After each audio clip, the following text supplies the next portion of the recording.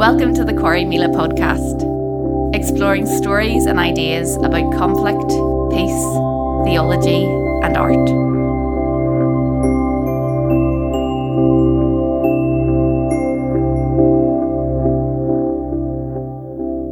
Hello, my name is Padraig O'Tuma and you're listening to the Corey Mila podcast. With me today is Richard Holloway. Richard is a writer and broadcaster, and he was the Bishop of Edinburgh for the Episcopal Church in Scotland for the 14 years leading up to the year 2000. He's written 30 books exploring topics including faith and doubt and death and ageing and sexuality and ethics and religion. And apparent throughout all of his work are his interests in story and the arts and poetry and the human search for meaning.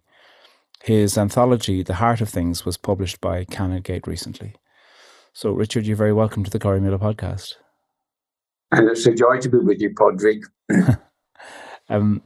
I'd like to start off with a simple question, which is there a particular experience or relationship or friendship in your childhood that you feel like has been a sustaining thing throughout your life? Maybe it prepared you for who it is you've become. Is there some moment that you look back to in childhood and think, yeah, that was a door opening? Well, the big moment was when my wee cousin died of spinal meningitis. This was during the war. And we didn't go to St. Mungo's, Alexandria, the local Episcopal church, but it was the church we belonged to. And my wee cousin died. My mother went up to comfort her. And she said to me, when you come for your dinner, in Scottish, that's lunch in the middle of the day, come to Mary up the street, because I'll be there comforting her. So I arrived there, and the rector of the local Episcopal Church, St. Mungo's, was an Irishman, a James Alexander Nigel Mackay, a big tall man with a comb over and acne.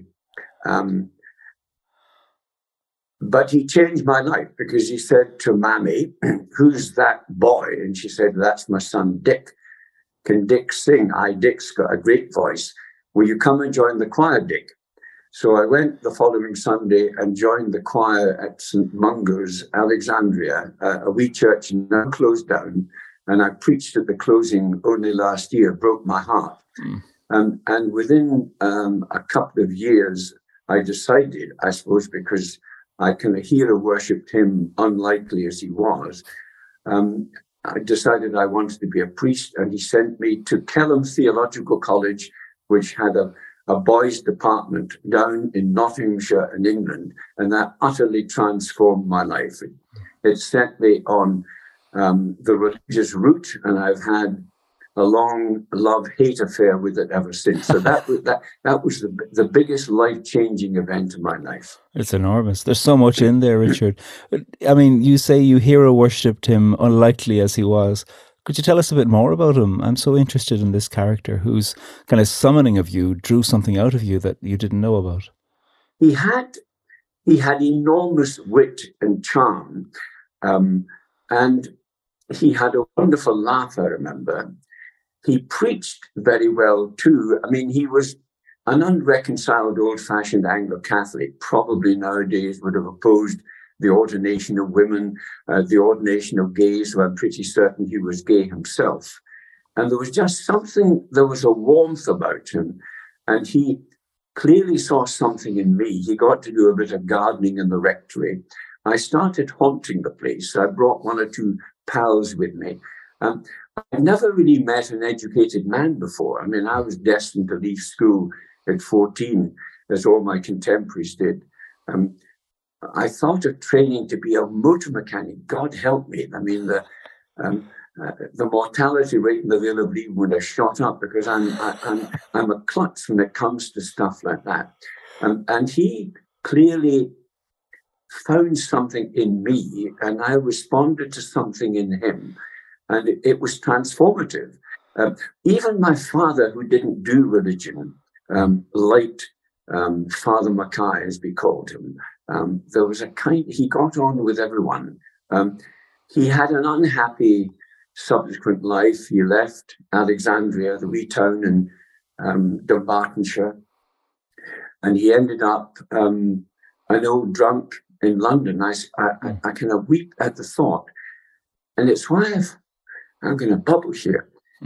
It's why I've always had a thing for broken men whose lives have not somehow worked out in a complete way, because often they've touched others.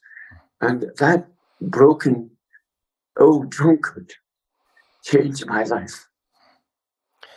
You bear witness to him in such a way that makes him very alive, and it's not only his intelligence and his wit, but it's also his conflicts that you bring. You know, the conflict about how his life ended, but also the conflicts, perhaps the internal ones that he did. Do you think it was his conflict too, that even back then that you saw some integrity in and thought that there's space for your own? That's a wee bit too sophisticated. I think what I saw in him was a kind of largeness. I saw in his kind of religion a spaciousness. I'd been used to occasionally going to rather prim Church of Scotland services with the school. And he took this wee kind of red sandstone building at the edge of Alexandria, and he turned it into a magical, romantic place, incense, chanting, and it touched a longing in me, I suppose, for the large, the transcendent. I walked the hills a lot as a wee boy on my own. I think I was a wee romantic in a way. And I think that his kind of religion was a romance in that sense, a great love affair with the possibility of God, amplified by great music and incense and mystery and silence. And it just caught me. I've never lost it, although I've had a very complicated relationship with religion. So I think he probably gave me a gift that keeps giving. And it breaks my heart, especially to think that he became a lost, broken soul. And I've known lots of people like that. I've known lots of gay clergy, actually, who struggled with their sexuality. But they had about them a knowledge of forgiveness, of understanding human weakness. I love a snatch of poetry from a Scottish poem. Only from our weakness are we kind. And that to me is what I learned from those guys, because they struggled with their own urges, and it brought something tender out of them. And so since then, I've always had this feeling, mainly for men whose lives didn't work out. God bless them. I think you probably sprinkled a lot of grace around. Did you ever express to him how much he meant to you? I used to write to him from Kelham, and I always ended my letters, because I picked this up. It was a kind of usage in Kelham, yours affectionately. I wouldn't have known how to do that from Alexandria. So I think he knew that I was deeply fond of me. He left Alexandria while I was at Kelham as a wee boy, and I kind of lost touch with him. But yeah, I think he knew that I was indebted to him and fond of him. So yeah, I just have an enormous debt of gratitude to that baldy, odd-looking Irishman who gave me a different life. What's his name again? It's so lovely, the way that you remember all of his names. James Alexander Nigel Mackay. At Trinity College Dublin. He was a graduate of Trinity College Dublin. Yeah. You speak of some of your engagements with religion, when you were in theological seminary, of, incorporating the chores and football as well as learning. And the way that you write about that makes me think about a particular grounded approach you have to religion. And we will talk about religion, but I'm interested in the insistence that you have in highlighting chores and football as being absolutely incorporated into the theological enterprise. The man who founded the Society of the Sacred Mission, Herbert Kelly, was a strange genius. He'd actually trained to be an officer, and didn't make it. I think he trained in London, and he thought it was odd that in the Church of England, which is where he lived and worked, God only called middle-class men to the priesthood, university men, Oxford, Cambridge, that kind of thing. He thought it odd that God never seemed to call poor boys, working-class boys, to the priesthood. So he decided to start a theological college that would take working-class boys young, educate them, and prepare them for the ministry. And he called that the sacred mission. It was his sacred mission to, as it were, deliver this new population of priests. And he founded this religious order in 1893, and they started work in Milden Hall in Suffolk. And then as it grew, the community grew, he saw that there was a big manor house for sale outside Newark in Nottinghamshire in England called Kelham Hall. It was built by the man who built St Pancras railway station. And it looks a bit like that, big red brick building with turrets. And he bought Kelham Hall, and he filled it with working class boys whom he trained for the Anglican priesthood. They were the non-commissioned officers of the Church of England. They never became bishops. They went to working class communities. And it was there that Father Mackay sent me, aged 14, because they had a boys' department called the Cottage. The Cottage was the old stables of the original manor house. And there was a dorm above offices and things, and there were about 30 boys. And we slept in this dorm at the top of what were the stables in the old manor house. And it was always cold, but it was a great tough life. We had to have a cold shower every day. That was part of you started the day shivering in a cold shower, but it was a bit like plunging into a cold pool. It invigorated you. I know these days people consider it a kind of a luxury to do that. yes, they do. It was compulsory with that. And then you had a day that was a mixture of prayer, offices in the chapel, and work, because there were no servants at Kelham.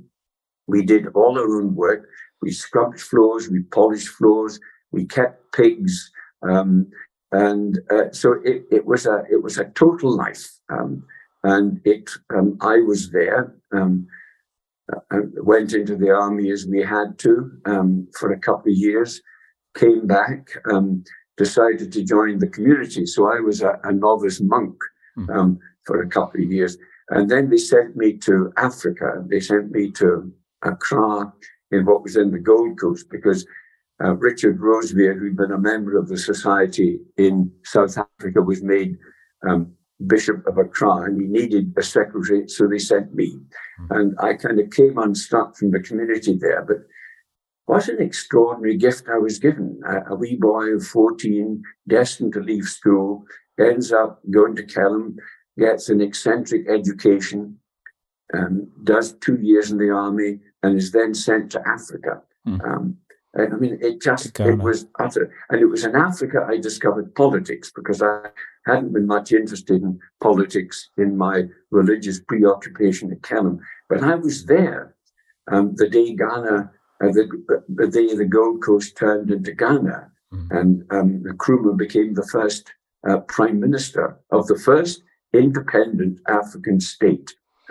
History. And I was a witness to it. Yeah. Wow. I mean, that is a big overlap there immediately of, education and politics and history and theology all combining together. Yeah, and empire.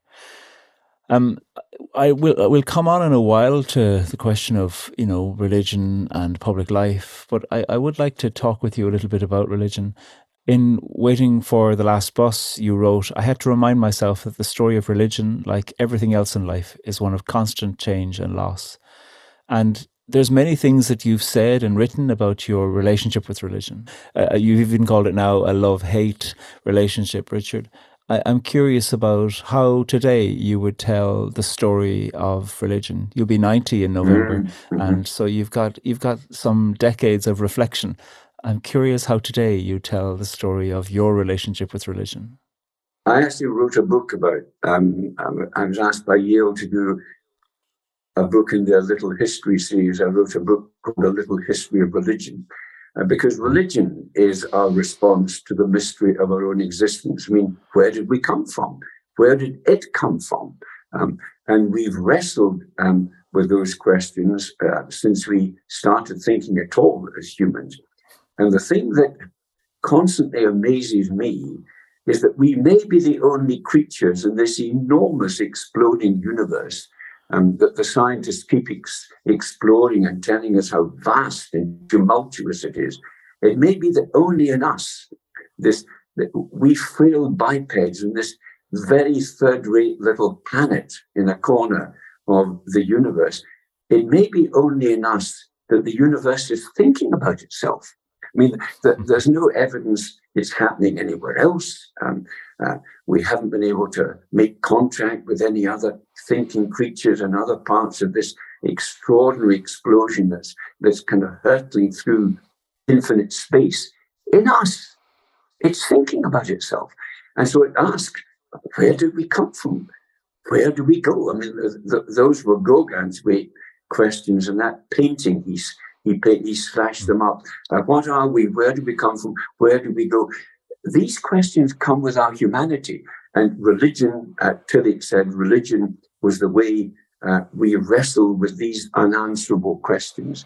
And because we're not very good at living without answers, we answer them confidently. And so we invent religions and think of the millions of religions there have been. And the thing that bothers me about religion, it never actually says, this is how we see it. This is how we dream about it. These are the thoughts, the insights that have come to us. No, they say, this is the way it is, because God has revealed to us the absolute truth. And if you don't buy our truth, we're going to burn you at the stake. We're going to crucify you. And that's why I have a love-hate relationship with religion, because it's filled with toxicity and cruelty, and yet it's filled with poetry and longing and insight and revelation. So how can you not have a love-hate relationship with it? Yeah, I was going to say, like, for all your critique of it, you remain somebody who loves the liturgy and who participates and sits at the back of churches sometimes and enjoys the poetry of the people, the poetry of the language, and it seems like the ritual of gathering and thinking about forgiveness and participating in some communal activity. You don't seem to be able to leave it behind, much in all, as part of you seems to want to leave it behind, and also part of you wants to embrace it. You're absolutely right. I now describe myself as a practicing but non-believing Christian, not unbelieving. That's too certain. You know, that's Dawkins. I know there's no God. I know it's all meaningless. I don't know that. And a bit of me longs that there might be an ultimate meaning. And I still practice. I still go to Old St. Paul's Church, that mysterious church in Carrubbers Close in the Old Town in Edinburgh, a mysterious building that whispers the possibility of meaning to you. I still go there. I make my communion, but I'm a practicing but non-believing Christian. And in that sense, religions summon you to buy their usually very dogmatic interpretation of the meaning of existence. I can't do that. But what I get are hints and whispers. I love the silences. I love the music, the choral music of Christianity, the great anthems, the great hymns, all of that. It came out of us. It came out of this wee, frail, funny wee animal without a tail that sings and writes poetry. And I mean, I can't separate from that. I don't know what it means ultimately. And I suspect that when I'm dead and gone, that'll be it for me. But my God, what a ride it's been. Do you pray, Richard? In a funny kind of a way, I read a lot of poetry, and that becomes a kind of prayer for me. I did a wee article for a Scottish newspaper on Christmas last year, and I called it "Keeping on Keeping Christmas," because there's something about that that moves me. And there's an Eddie Morgan poem about 3 kids walking up Buchanan Street on a cold Christmas Eve. And I ended with that lovely poem. And again, Eddie Morgan, the great Glasgow poet, he was touched with the possibility of transcendence as well. So yeah, I can't keep away from going to church. I sometimes groan inwardly at occasionally what I hear, if it's too confident in the pulpit. On the whole, Old St. Paul's is a place that suggests, that allows space to breathe and to listen, and the music sometimes just takes you right out of yourself. Yeah, and I'll be buried from there. I'll be carried down the Calvary stairs, which is a lovely thing about Old St. Paul's. You go in Jeffrey Street because it's built on a rocky bit of the old town, and you go up what are called the Calvary Stairs, built by Canon Laurie, who'd spent World War I in no man's land ministering to kids that were dying. And he came back and he built what he called the Calvary Stairs. The Calvary being World War I. And he built a wonderful chapel called the Warriors Chapel with the names of all the dead of the neighborhood. And there's a story, or try not to cry. He used to come along at night, late at night when the church was closed, maybe even as late as midnight. And he would swing a wee thurible and whisper the names of all the dead bodies. Yeah, how can you separate yourself from that tradition? I can't. You're listening to the Corrymeela podcast, and I'm Padraig Ó Tuama. With me today is the theologian and writer Richard Holloway. Richard, I'd like to talk to you about forgiveness, because it's a theme that you have returned to multiple times in various books. That there seems to, as I read you, I see in you that forgiveness is almost an artistic, ethical response to the possibility of something new emerging, rather than the predictable rehearsing of old story plots that are entirely likely to reoccur. You seem to have an interest in forgiveness as a deeply embodied ethic. I wonder if you could talk about it. Well, I'm interested in forgiveness on 2 levels. My own need for it, and I've been forgiven. I would go to confession as a wee boy and hear the words, "I absolve thee from all thy sins, in the name of the Father and of the Son and of the Holy Spirit." And that's a beautiful experience. It's a kind of, it releases you from the burden of your own mistakes. But more importantly, as I've gotten older and thought about the messes we make, and just look at the world at the moment, all the killing, the blowing up, and the shooting, and that we keep doing. And I became very interested in what I think of as political forgiveness, the ability of communities to stop this insane warring with each other. What political forgiveness does, it stops the onrush, the consequential onrush of past offenses. It says, okay, we've hurt each other, we've done terrible things to each other, but unless we're in this permanent offense, counter-offense continuum, we're going to have to interrupt this somehow. We're going to have to put it behind us. And that's what forgiveness gives you. It gives you back the future. Without it, you simply have the repetition of the past, the constant rehearsal of offense and grievance and counter-offense. And it's beautiful. I mean, it interrupts the grimness of history and where it's allowed to happen in personal lives, where I've offended someone, I've deeply offended someone in my own personal life, and I'm given forgiveness, it gives me back the future, not the repetition of the past. It's a beautiful, beautiful thing. I mean, it's the biggest gift of Jesus to the human community. This ability to forgive and be forgiven. It gives us back a future that we've otherwise destroyed and mutilated. And yeah, I mean, it's been a deep experience in my own life, but I love it when I see it happening politically. I wish we could do something with all the tumults in different parts of the world, all this inability to put the past away and work towards a peaceful future. How would you apply the doctrine of forgiveness to wee Putin and in Ukraine? It would liberate him as well, the funny wee psychopathic soul. God, you want to forgive him and you want him to say, yeah, I give up. Let's embrace, let's be peace loving. I'll stop ranting here, but you know what I mean.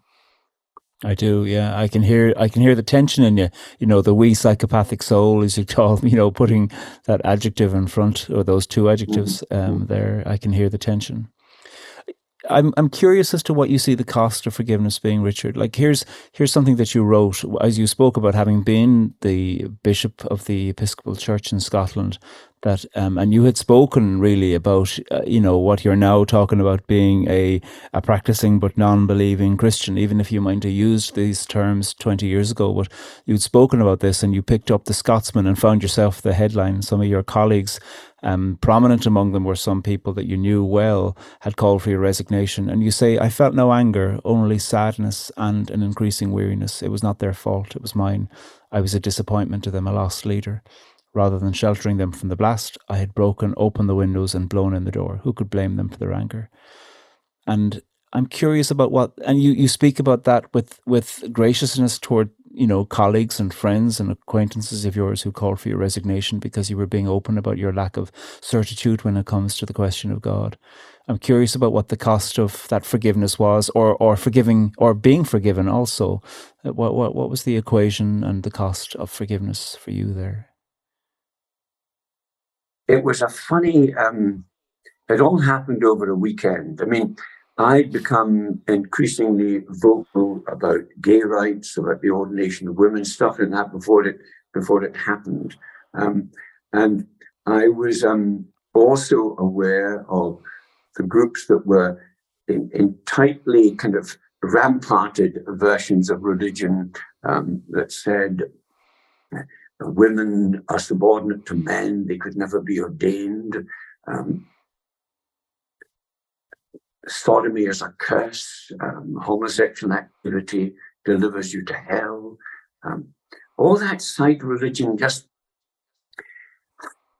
became impossible for me. I mean, I did my first gay wedding way back in 1976 when I was at Old St. Paul's, before the debate had even happened. There was a remarkable man in the congregation who came up. He was a nurse, a highly qualified nurse. He came up to Edinburgh. He was from London because he applied for the job of sister tutor at the Royal Infirmary. His name was Peter. He became sister tutor. And while he was up for the interview and he won the post, he wandered into Old St. Paul's, this strange, mysterious, brooding building. And he found a guy called Richard, not me, a parishioner, who was doing the brasses. And he asked Richard to show him round. And by the end of the hour or two they spent doing that, they'd fallen in love. And he came to Edinburgh, took the job, and he and Richard decided to live together. I preached a series of sermons about Christianity and human sexuality, the complexity, the terror of it all. And he came up to me and he said, what about us? Are we allowed to commit ourselves to each other? And I said, yes, I'm sure. Will you marry us? And it was against the law. I said, meet me in the Lady Chapel after evensong tonight. And then I read the prayer book wedding service over them, just the three of us. It had no states and law or theology, and they spent the rest of their lives together. And I buried them both, and that was 1976.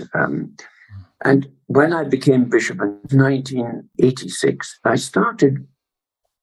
I'd had a very conservative phase, although I'd never been conservative about Christian ethics. I wrote a book called Keeping Religion Out of Ethics, Godless Morality, because I'd seen what dogmatic ethics can do to people. Women can't vote. The Bible says they're subordinate to men.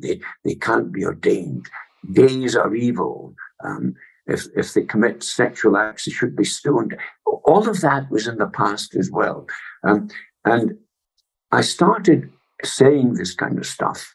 And one day I went down with Jeannie, my wife, to a service in the Borders. I won't name the town.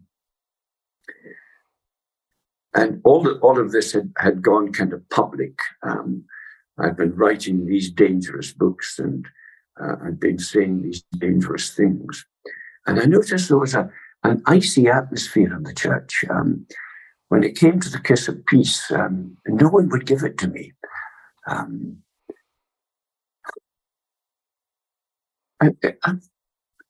At the end of the service, no one would shake my hand going out the church door. I said to Jeannie afterwards, we'll skip the lunch because there's something going on here. They clearly don't want anything to do with me. And so we drove home, and then the next day, the front page of the Scotsman Edinburgh's newspaper, clergy call for Holloway's resignation and declare the Diocese of Edinburgh vacant. And about a year later, I said, I've let them all down. I've disappointed them. So I resigned and walked the hills. And I felt I had let them down, and yet I couldn't kind of help it. And do you feel like you let them down because of your increasing clarity about the mystery of belief and the lack of certitude? All of that, but also because of the wee souls. I mean, a lot of people have a need for an authoritative religion that tells them exactly what to think and how to behave, and they get frightened if people appear to contradict that. And I'd gotten into trouble even over. I was invited to a meeting about the ordination of women in England, which was just beginning to happen. And at the end of it, I said a stupid thing at the end of it, looking at the people who couldn't accept it. I said, the miserable wee buggers, the poor wee sods, I said, and my God, that got me into trouble. I mean, it was a stupid, heartfelt thing to say. And it meant that the bishops in the Scottish Episcopal Church had a kind of trial about me. And they found me guilty of unepiscopal, inappropriate language. So I decided, I mean, I retired, I resigned, and I walked away from church. I felt I needed a long sabbatical from it. I walked the Pentlands, I walked the hills. And then one day, I walked back into Old St. Paul's, into the wee lady chapel that's been so important to me. It sits like a wee boat above the nave.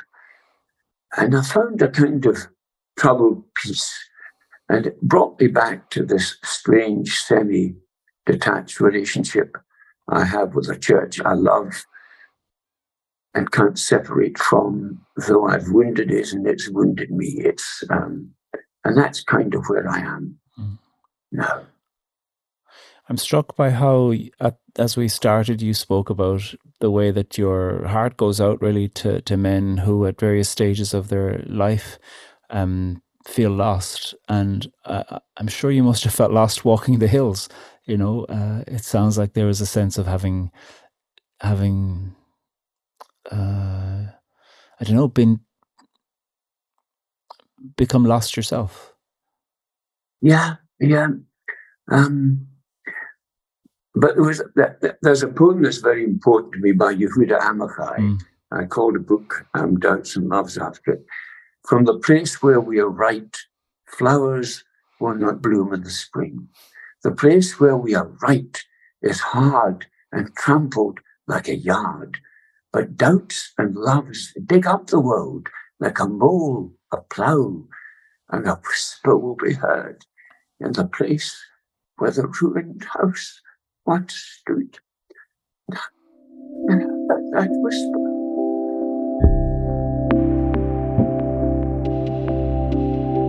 You're listening to the Corrymeela podcast, and I'm Pádraig Tuama. With me today is the writer and broadcaster Richard Holloway. Richard, I'd like to talk to you about the arts. Poetry comes from you with such ease. Poems not only that you know by heart, but that you've lived with. Poems that read you back as you read them. And I know that you've been a patron of the arts, involved with Creative Scotland. You have set up arts charities, System of Scotland, whose project Big Noise equips children from working class areas with musical talent for deepening confidence. And you had a radio program about books too, and you've had affiliations with galleries. And, you mentioned Gauguin earlier on and his painting. What is it about the arts that appeals to you so much? And what is it about the necessity of the arts for all populations that seems to be so important to you? That deep and a searching question. It's partly because there's something imperative and imperious about the arts, that they draw out of humans that other creative, grace-filled side of their nature that wars with the violence. And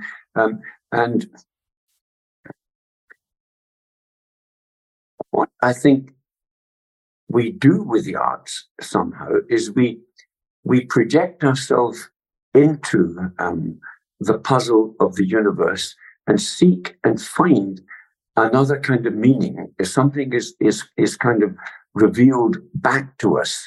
And I think in great music, great tragic music, great tragic poetry, we're visited back to us. We get a return on the sorrow and wonder and mystery of our own existence. I've said earlier that we are the thinking creatures and we are the creative creatures. We put all this back and just think of what will be lost when we go. All the poetry, all the music, all the sad ballads, all the singing, all the dancing, all the eagerness. It kind of breaks my heart at the thought that if the universe came from nowhere, goes nowhere, means nothing, we will have been. We will have created all this. We will have put all this, as it were, out into this meaninglessness that apparently surrounds the universe, because it may indeed simply be a mysterious explosion, that singularity 50 billion years ago that explodes through space and time, and then I don't know when we appeared. We crawled out of the mud and the mist. We frail creatures. And we sat in our caves and we started painting the cave walls. We started repeating, representing. That's what we do. We are representers of the world. We feeble creative creatures. And so on the back of the walls in the caves, millions of years ago, we painted the hunt. We started whittling designs on spears that we used to kill antelopes. We started singing to ourselves. I mean, when was the first song? Sitting there around the campfire, someone would start chanting. I mean, isn't it stunning? Isn't it astonishing? All this came from us. This funny, in many ways, the least equipped creature on our planet to deal with itself. And out of us poured all of this. I went to a concert in the Usher Hall not very long ago, the Mozart Requiem, just as a concert piece. And I sat there at the back of the hall and thought about this as well, where all that came from. And it came from us, funny wee creatures. So it makes you kind of hopefully baffled that maybe more to it than we give it credit for. But let's stop hurting each other. Let's stop condemning and damning each other. And I've done a bit of that. I've had a lot of it. I've had some terrible letters and stuff like that. And you worry about the wee creatures that sit down and pen the vile thing that's come through your letterbox. Come on, let's love one another before we die. Was it odd that said that? Anyway. No, it was Larkin. Was it Larkin? Anyway, they're all wonderful. And so are you. You're a pretty good one yourself. You're going to be 90 in November. How do you think about age and death and life and living? I mean, you mentioned already, your plans for how it is that you'd like to be carried out. What else comes to your mind as you think about this? I've noticed in your most recent books that you're kind of whimsically playful and also serious at the same time about age and death and writing about it as a companion and a certitude. I'm curious what else you're thinking about death and living before death. Yeah, I mean, when you get to my age, although I'm still pretty fit apart from a kind of gammy right knee, which means I can't do the high heels. I still get a kick out of a lot of things, but at nearly 90, you inevitably confront the reality of death. I hope that I can still, when it comes, I can go to it quite cheerfully. I think about it a lot, and I'm a funny kind of religious creature because I neither desire nor expect anything after it, anything beyond it. In fact, I'll be a bit annoyed and surprised if I do walk through into something and something else. Oh God, here we go again. Have I not had enough at 90? Come on, do you want me to start up again? I don't really expect that to happen. And yet I can see why it's death that produced religion. Because it's the big question we ask, well, why? What was it all about? Where did it come from? How do we creatures reconcile ourselves to our own ending? And that is a tough one. And as I contemplate my own mortality, I don't expect to be going anywhere after death. I'll be very surprised and perturbed if I do, as I say, but I don't know. It's the ultimate mystery. But I hope I die a reconciled death.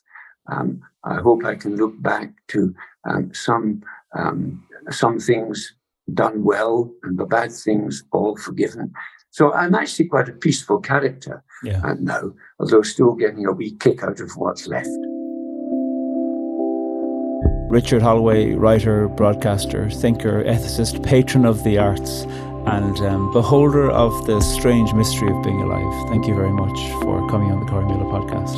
You're very welcome. The Corrymeela podcast is created in partnership between Corrymeela and Fanfan. It's produced by Emily Rawling, with mixing, editing and theme music by Fra Sands at Safe Place Studios, and presented by me, Padraig Tuma. The podcast is generously funded by the Henry Luce Foundation and the Community Relations Council Northern Ireland and the Irish Government's Reconciliation Fund.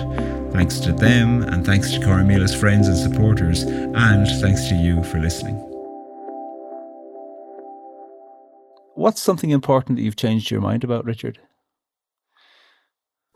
Religions. I mean, the story of my life. I've changed my mind about it constantly. When I was brought up in a fairly orthodox Anglo-Catholic tradition, my first book was called "Let God Arise." It was a call to Orthodox Christianity against the liberalism of the day. And as I said in my farewell sermon at Old St. Paul's when I resigned as bishop, I became the kind of bishop in my 60s that I preached against in my 30s. So there's a paradox for you. Just be careful what you want with it, right? Because it brings in its revenges. And the whirligig of time, my God, yeah. But you've got to laugh as well. Yeah.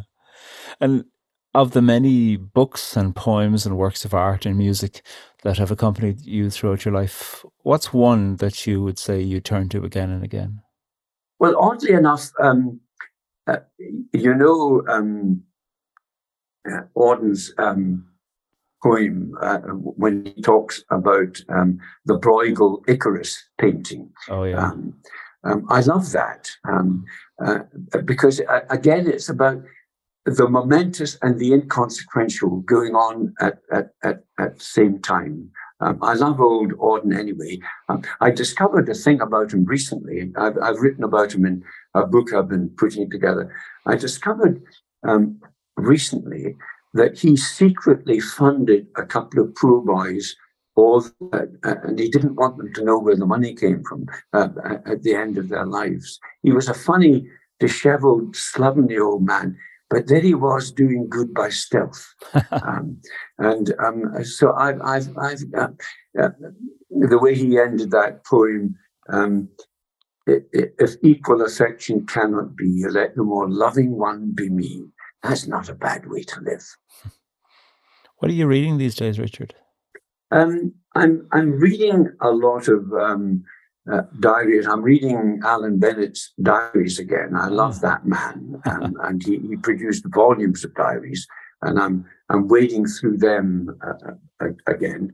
I don't read much in the way of fiction, so I was reading Larkin's letters, his collections of letters, things like that. Yeah. Things about a lived life and the struggle with meaning and pain and conflict and all of that. That's the stuff that nourishes me. So I kind of chew my way through them. And the Edinburgh Public Library is full of them. So there'll be enough to see me out. What about a time, Richard, when your national identity felt important to you? Oh, yes. We moved to... I was invited to...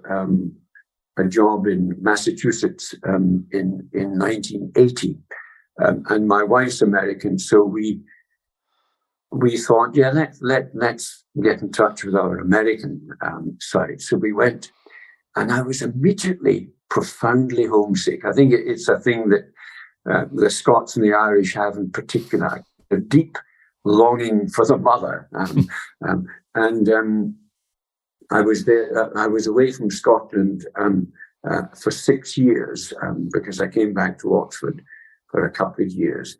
I've been writing about that recently. Is it a longing for the mother, a kind of mother sickness, a mother need?